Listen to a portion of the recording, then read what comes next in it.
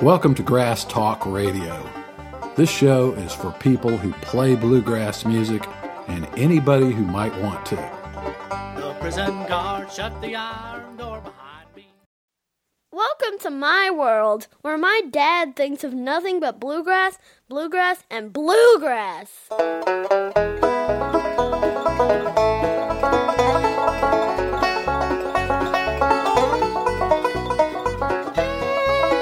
Howdy folks, and welcome back to Grass Talk Radio. Before I get into the topic for today, and it's going to be a Looney Tunes type of show, but before I get into that, I want to remind everyone of the new mobile edition of Jam Session Survival. So if you've had the old one, and thousands of people have the old version, which is a PDF which contains the chord progressions, sometimes in multiple keys, to the 100 most popular bluegrass jam session tunes.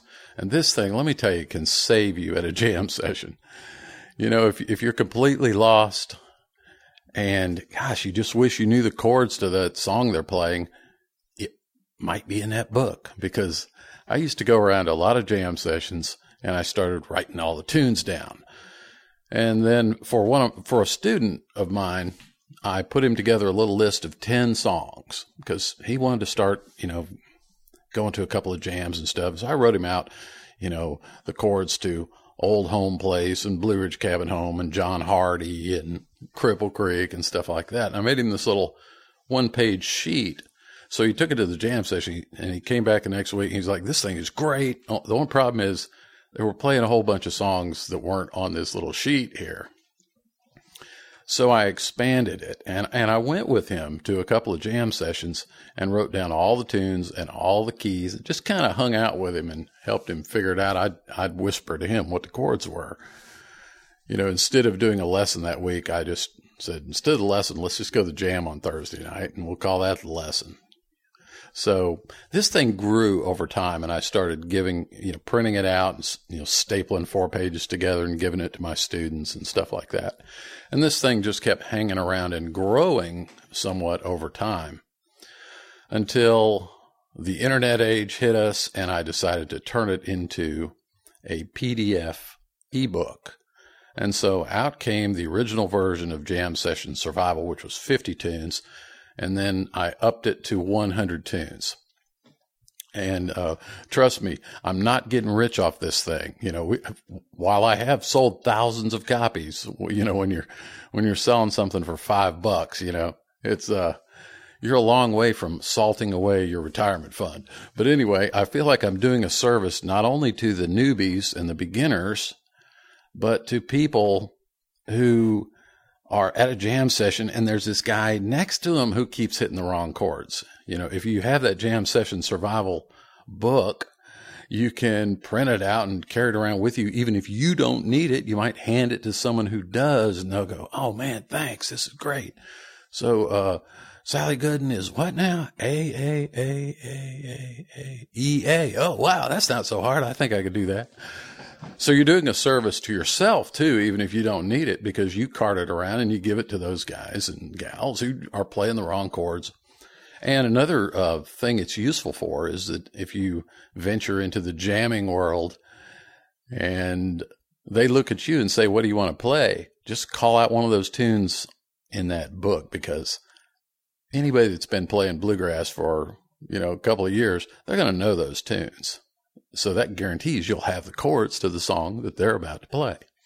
Anyway, I don't mean to make this episode a big sales pitch for Jam Session Survival, but if you are currently using it, I just want you to know that I have the mobile edition now, which has been completely reformatted, 1 song per page instead of the original 2 songs per page. And it's in a vertical format. It works great on smartphones and tablets. So just check that out. You can go to bradleylaird.com/survival, and both versions are still available. So anyway, since that project has been in the works so long, I feel obligated to mention it again here And, for less than the price of a set of strings, you'll have it. And you can carry it around in your phone and use it when required, either to help yourself or to help that struggling jammer sitting next to you in that chair who keeps hitting an A minor when it's supposed to be a B minor. Okay, enough about the Jam Session Survival. I'll also put a link to it on the show notes page. All right, today what I want to talk about is sometimes the behind-the-scenes stories in bluegrass. I get a kick out of Tim Shelton's podcast. If I mentioned his podcast in that episode I did where I talked about 20 different podcasts or so that I listen to. So I listened to Tim Shelton's show, pretty much all of them. If he gets into, I don't even know what you call that fighting, that, like cage fighting and all that stuff. He gets talking about that. Sometimes I'll fast forward a little bit because I'm just not into that. But whenever he's telling, stories of bluegrass or interviewing bluegrass people or just, it's a pretty cool show. But he's been, I guess he's maybe done about 8 or 10 of these where he tells what he calls a crazy bluegrass story. And some of them are pretty good. And they're that kind of behind the scenes look at the true life of your bluegrass stars and performers. Because, from the audience's point of view, they don't see all this stuff. But, as soon as you get behind the curtain or, behind the scenes where the public doesn't see it, what you'll find out is these are regular folks, and they do all the regular weird stuff that everybody else does. And some of the stories are kind of comical because of the, I don't know if you call it irony or the contrast between what your image of someone is and what the reality of someone is. I've talked before about how, the biggest stars in the world, they put their pants on one leg at a time. So anyway, I just thought I'd tell you a couple little quickie stories about some weird stuff that has occurred along the way in my 40 years of playing bluegrass music. My daddy's crustier than Bill Monroe's butt. For many bluegrass musicians, and let's face it, the majority of bluegrass musicians are not going to become world-class stars of the bluegrass music world and be accepting their awards at IBMA. Most people who start out will never reach that pinnacle of achievement. And I'm not taking anything away from that.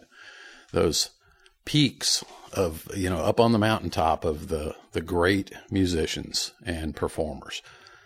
But most of us are just regular folks, and they are too, but they just happen to go a little farther along that path for a variety of reasons, some of which involves talent and some of which involves self-promotion and some of it involves luck and some of it involves, there's a lot of ways that people climb to the top of the ladder or, become world-renowned professionals. But the truth is, most of us will never achieve that. The average person is lucky to stick with it long enough to learn to play pretty decent, like decent. And maybe, have some pickings and do some jamming and go to festivals and, just feel good about their playing. But they, not even, maybe never even get on a stage. Maybe be asked occasionally to do a little something, a little backyard party. Hey, why don't you and Bill get your stuff? Why don't y'all come over and pick? That may be the peak for some people. And there's nothing wrong with that. Gosh, if it weren't for the 98% of the people who achieve that kind of level of excellence and, notoriety and things like that, there wouldn't even be a bluegrass tribe. I mean, bluegrass is made up of many of your listeners. When you go play a gig and you look out in the audience, half the audience, they play. They may not play very good, or they may just have an instrument, but bluegrass is populated by people who pick. even just a little bit. Sometimes all they have is like a dulcimer, and it's hanging on the wall, and they occasionally pick it up and strum it a little bit. But, bluegrass is made up of this scale that runs from people who just fool around with it. Some just, it's relaxing, it's a hobby and all that. And then some of them put bands together, and they're bands of every caliber, of every quality level. You got some bands that are pretty funky. And that's good too. And then you got bands that are a little better and a little better. And then some of them start, making inroads into selling it as entertainment, as a product, playing little local gigs, maybe we should make a CD. And, this thing grows until you have the crop of the local bands who are, trying to make it, but maybe they're just trying to make it locally. Because they got day jobs, they got kids in school. They're not going to take off and go, play 150 days a year out on the road. They're just not going to do that. Some people can, and those that can automatically, get into that other group. Because it doesn't matter how good of a musician you are, if you can't travel, you're not going to be a professional, top tier bluegrass performer, because they all travel. You can't do like Steely Dan and just, record stuff, in the studio and put it out and never tour. Bluegrass is a touring profession for the upper tier. But then there's this within your local region. There are a lot of bands, and they're all getting offers to play little barbecues and picnics and company picnics and church picnics and little city festivals, and, the Peanut Festival and the Corn Dog-a-rama, and this just goes on and on and on. And they start playing these gigs, and they got private parties, and, Delta Pilot's retirement party and wedding rehearsal dinners and all this stuff. And you start getting bands that are beginning to really put together shows that rival the quality of professional touring bluegrass musicians. And one of the things I've always thought was sort of the pinnacle of achievement in terms of a local regional band who is playing professionally but part-time is the opening act gig. It's sort of like if you get an opening act gig for a major, touring star, it sort of says something about, the quality of your show, the stage worthiness of it, your ability to entertain and play and sing well. It says something. That's the feather in your cap if you've been asked to do that, because the promoters who are putting on these shows, the people who are hiring, David Grisman and Chris Thiele and Del McCurry and Steve Earle or whoever, may not always be bluegrass. But these people, they don't want, duffers and hacks up there on the stage as the opening act. So they tend to cherry pick from the locally available cheap acts that are available who mesh well with the band that they're envisioning putting them on stage with. So if you're a local band and you have managed to snare some of these opening act gigs, that may be the high point of your career, and well deserved, because if you can't travel, that may be as far as you can go. But if let's say, I'm going back in the 80s now, but let's say Newgrass Revival was playing in town, and you bought a ticket and went to the show, and there was a band opening for them, and you're sitting in the audience and you go, I know those guys. I know every one of them guys. Man. And they're up there opening for Newgrass. That's wow. What are they doing that I'm not doing? That our little group isn't doing. So it is an achievement, and it's something that you will, as a local player, that may be the closest you ever get to the big time. And by the way, I'll also mention festivals. If your local, regional, part-time, professional group is booked at a festival, and there are also the touring national acts and the, larger regional groups. Like, there are groups that just play in the Southeast, and then there are groups that play all over the world, And your group may only play in a 10 county area around, where you live, because you just can't travel.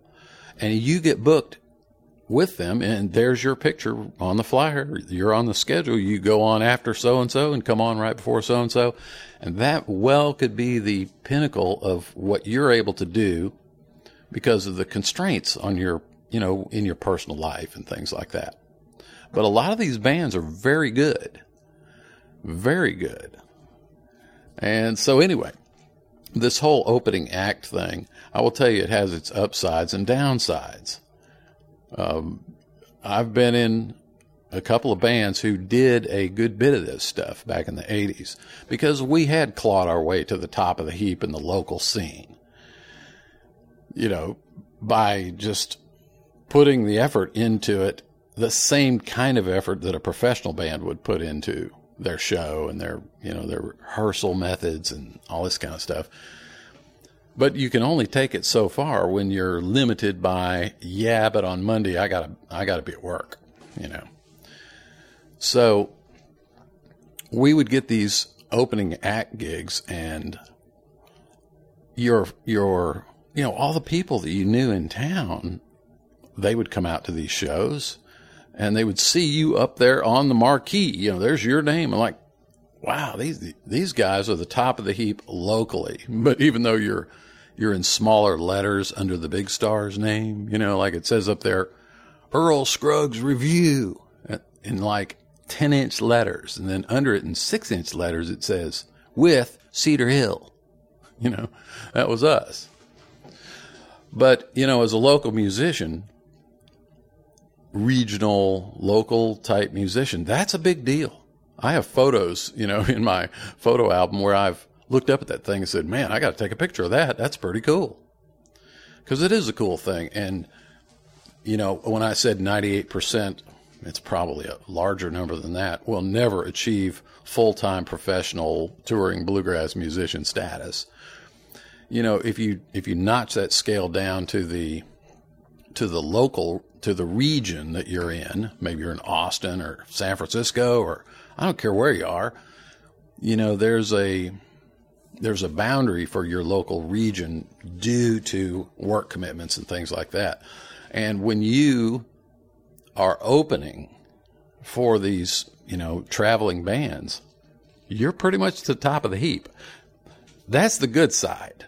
It feels really good to be asked, and when you walk into one of those shows, you've got an audience that is primed and ready.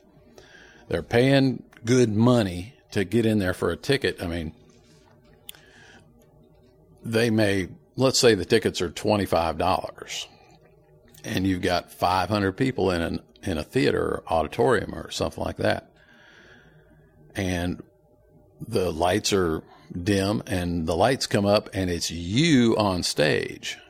They will treat you differently than they do if they see your band, picking at a little, like somebody's having a barbecue, like a fundraiser for an elementary school, and they hire a bluegrass band and they put you under a 10x10 out in the middle of an asphalt parking lot.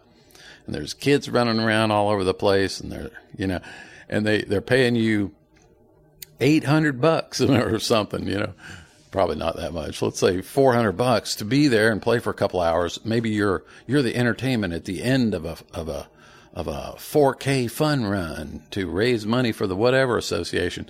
You get those kind of gigs. And when you pack up and go home, there were probably maybe a dozen people who even looked your way and paid attention to anything, because there's so much stuff going on. But when you walk on stage as an opening act and there's 500 people in there, 490 of them are watching you and listening. And they're already of the mindset that I'm here to hear good music, and these guys are on the bill. They must be good. So they're with you. They're supportive.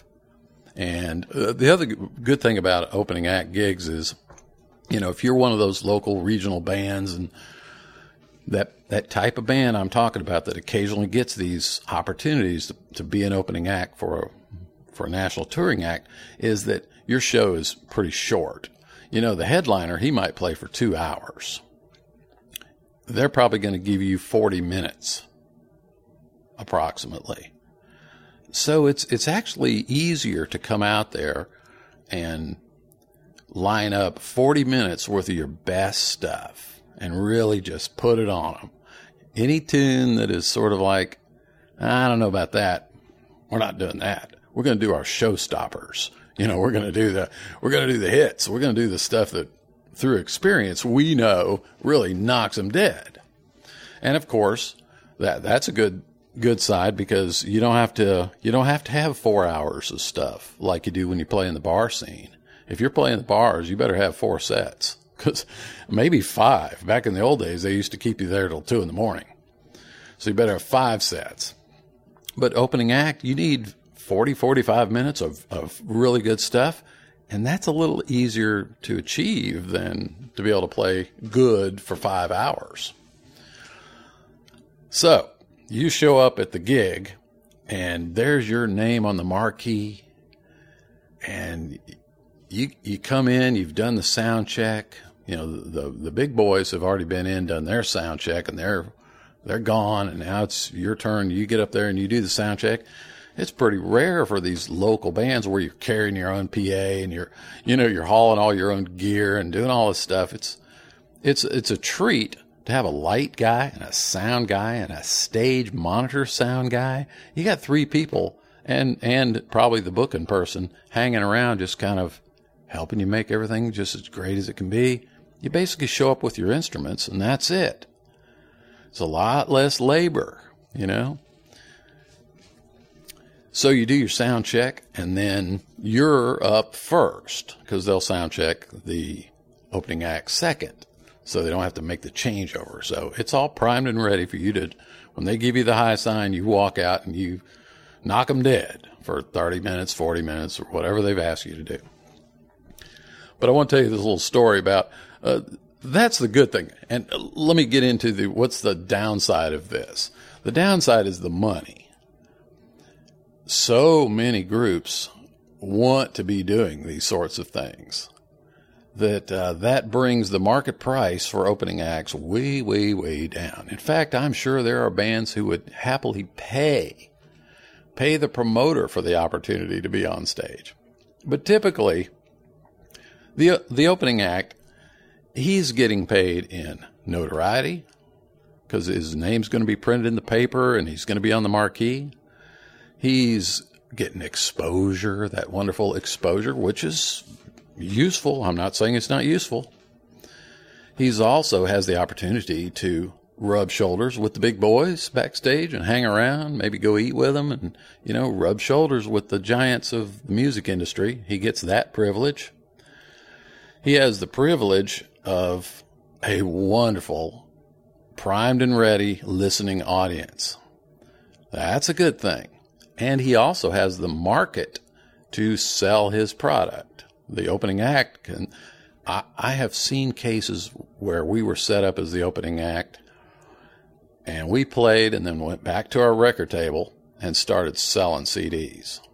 I mean, just boom, boom, bang, boom, bam, bam. I mean, good Lord, did we bring enough? We've sold a lot of CDs. So sometimes, in practically all cases, you would make more money selling CDs at the opening act shows than you actually got paid. And of course, they often comped you a few beers and maybe, some little snacks in the back and that kind of stuff. So that's the good side. The downside is the low pay. And in this, I'm just going to tell this one particular story. Cedar Hill is opening for Doc Watson.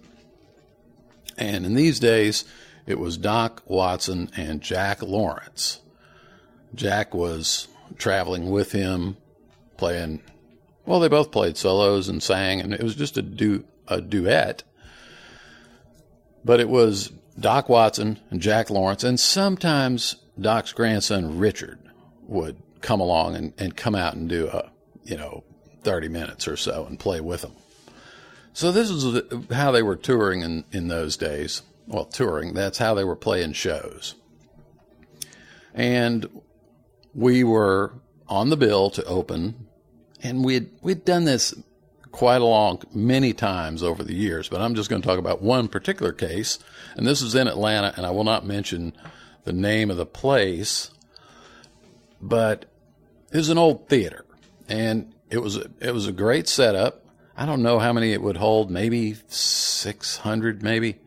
Had a balcony, and so it was a big place. But the backstage area was a little bit rudimentary because I don't think it was originally built as a theater for performers. I think it might have been a movie theater. I don't know. But when you went backstage, in one of the corners, just picture a giant rectangular cubicle building with, concrete block walls. And, they got a lot of nice curtains and the place looks really good. But when you go backstage, there's not much back there.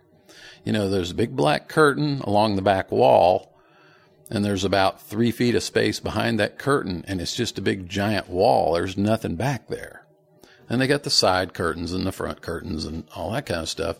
So to make a dressing room, they had basically walled off a corner of, if you're in the audience and you're looking at the right-hand side, there were some little steps that went up there, and the stage sound guy, the monitor guy, his gear was set up there.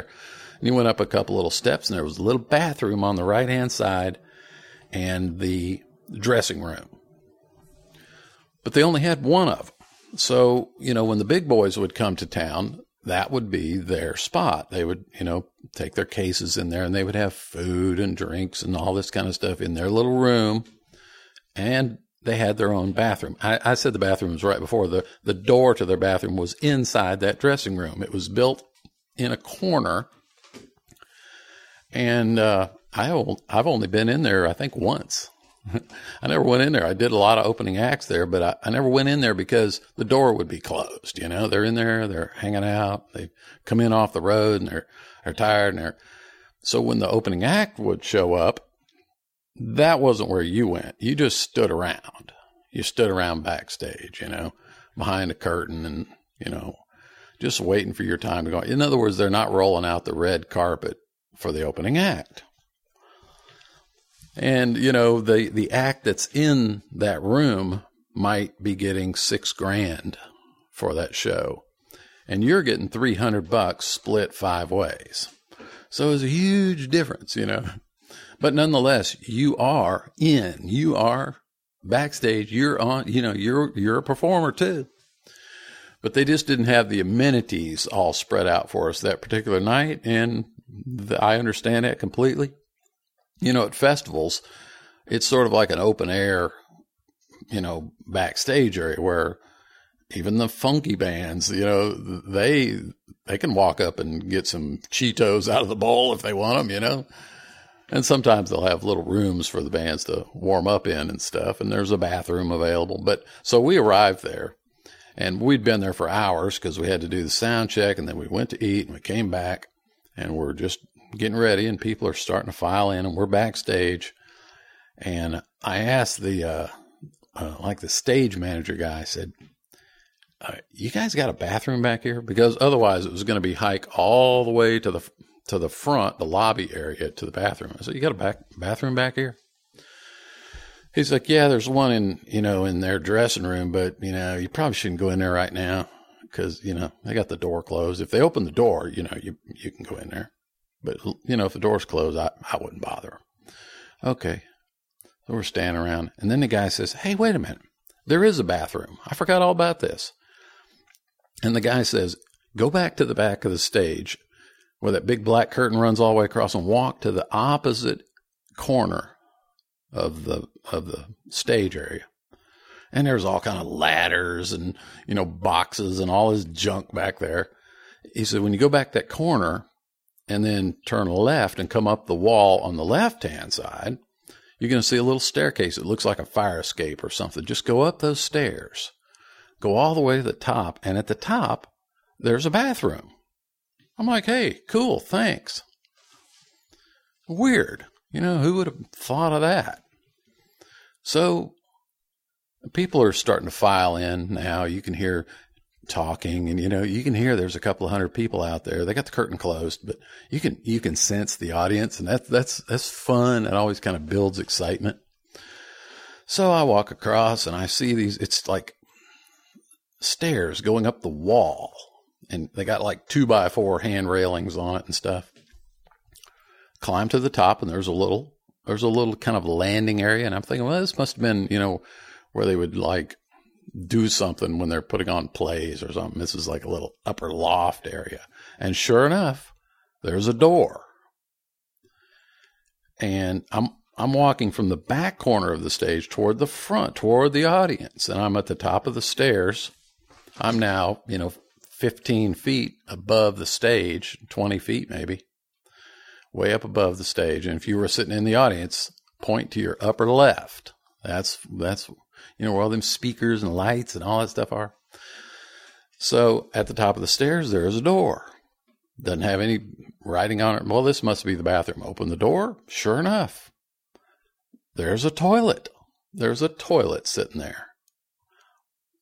I go in there and I close the door. And I realize that the wall facing the audience is not a wall. It's a curtain. And I'm just standing there looking out.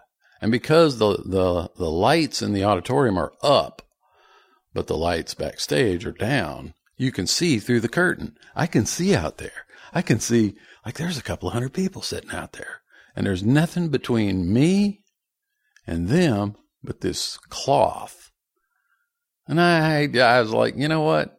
Never mind. I don't really have to go right now. It was funny because, I can hear people in the first row having conversations. I don't think they want to hear me flushing the toilet. It's just weird, I came back down. It's like, well, okay. That's sometimes the kind of amenities you get backstage when you're a big time star. Anyway, I wonder sometimes if I doubt there was anybody in the audience who would have ever thought that just up to their upper left, right behind that curtain, there's some guy sitting on the commode. Anyway, it wasn't me that night, but I'm sure there have been people that have done it.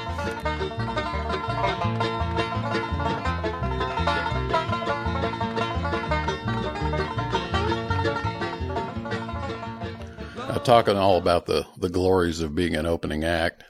That's kind of fun.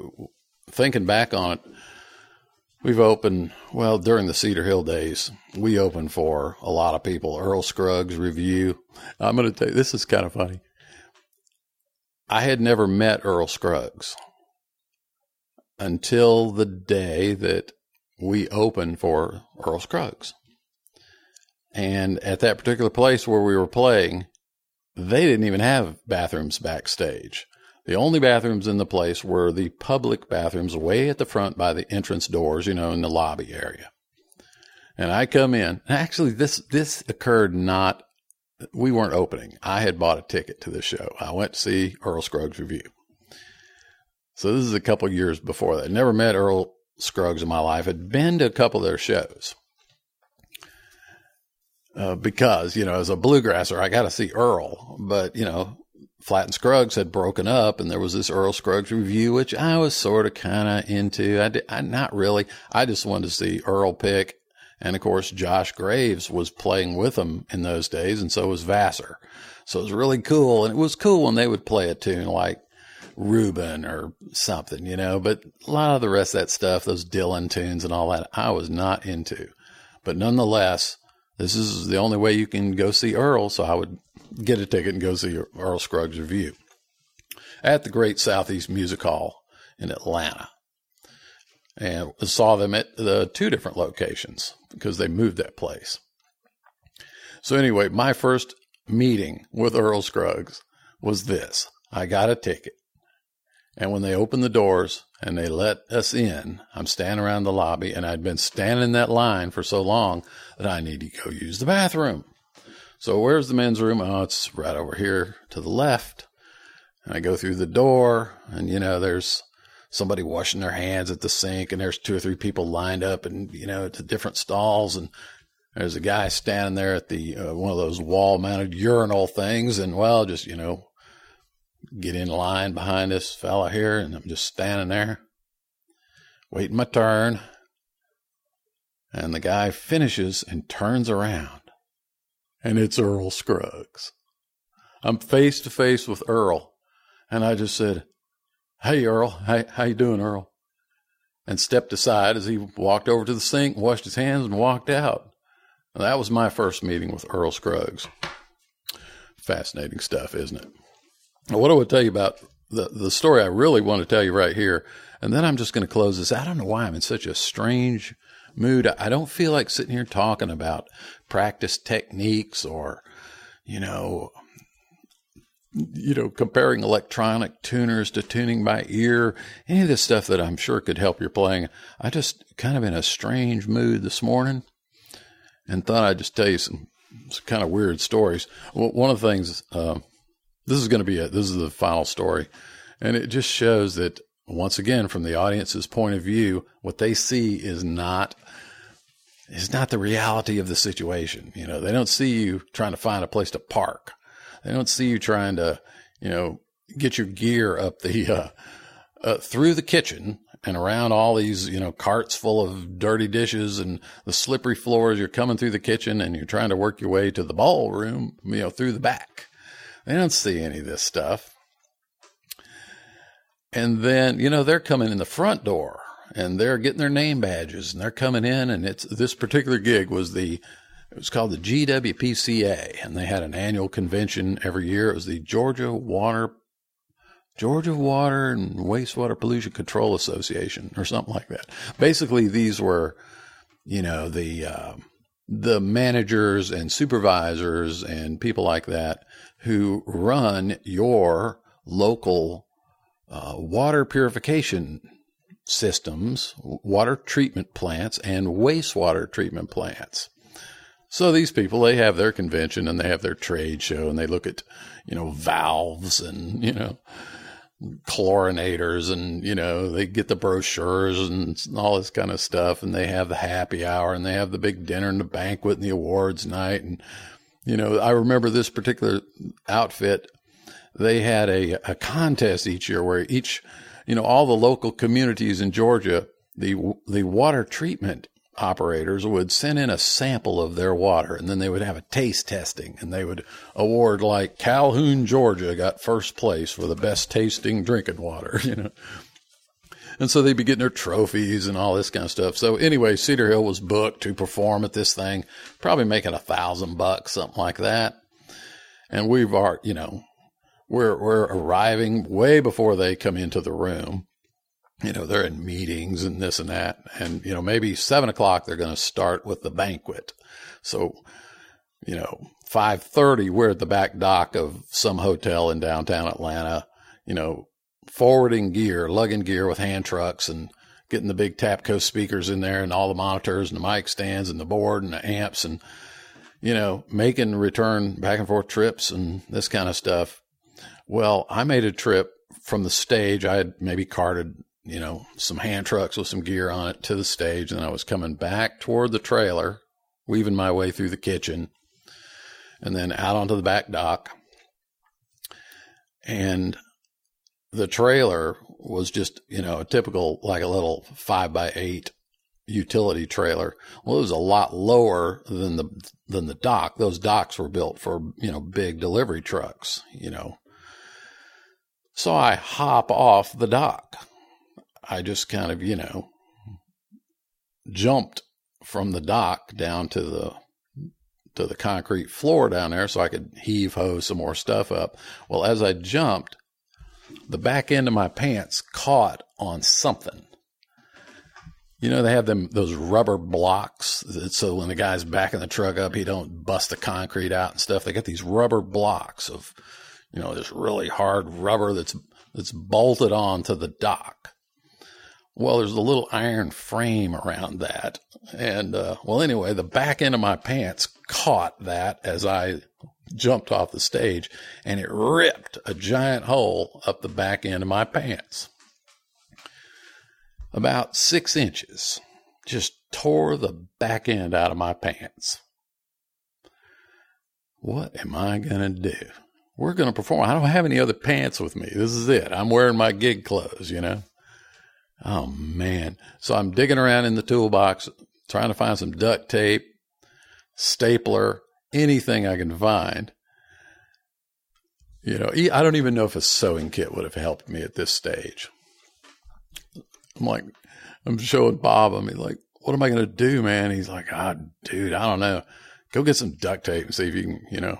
So I go to the men's room, find a men's room somewhere and pull my drawers down, and I'm layering on 8 giant pieces of duct tape, trying to tape the back end of my pants together. And I might have had a staple gun even. I don't even know what I did. I'm like, oh man, this is bad. Well, it gets time to go on. And I can tell this instant pants repair is not working. Now, from the front, you would never know it. You would never know it. But if you looked at me from the back, you'd think I'd just been, chased by a bear or something, and he almost got me. I mean, the tail end of my drawers was just torn up. Well, it's time to go on, boys. And they're all kind of getting a big kick out of this because they're just glad it wasn't them. We walked on. We did our show.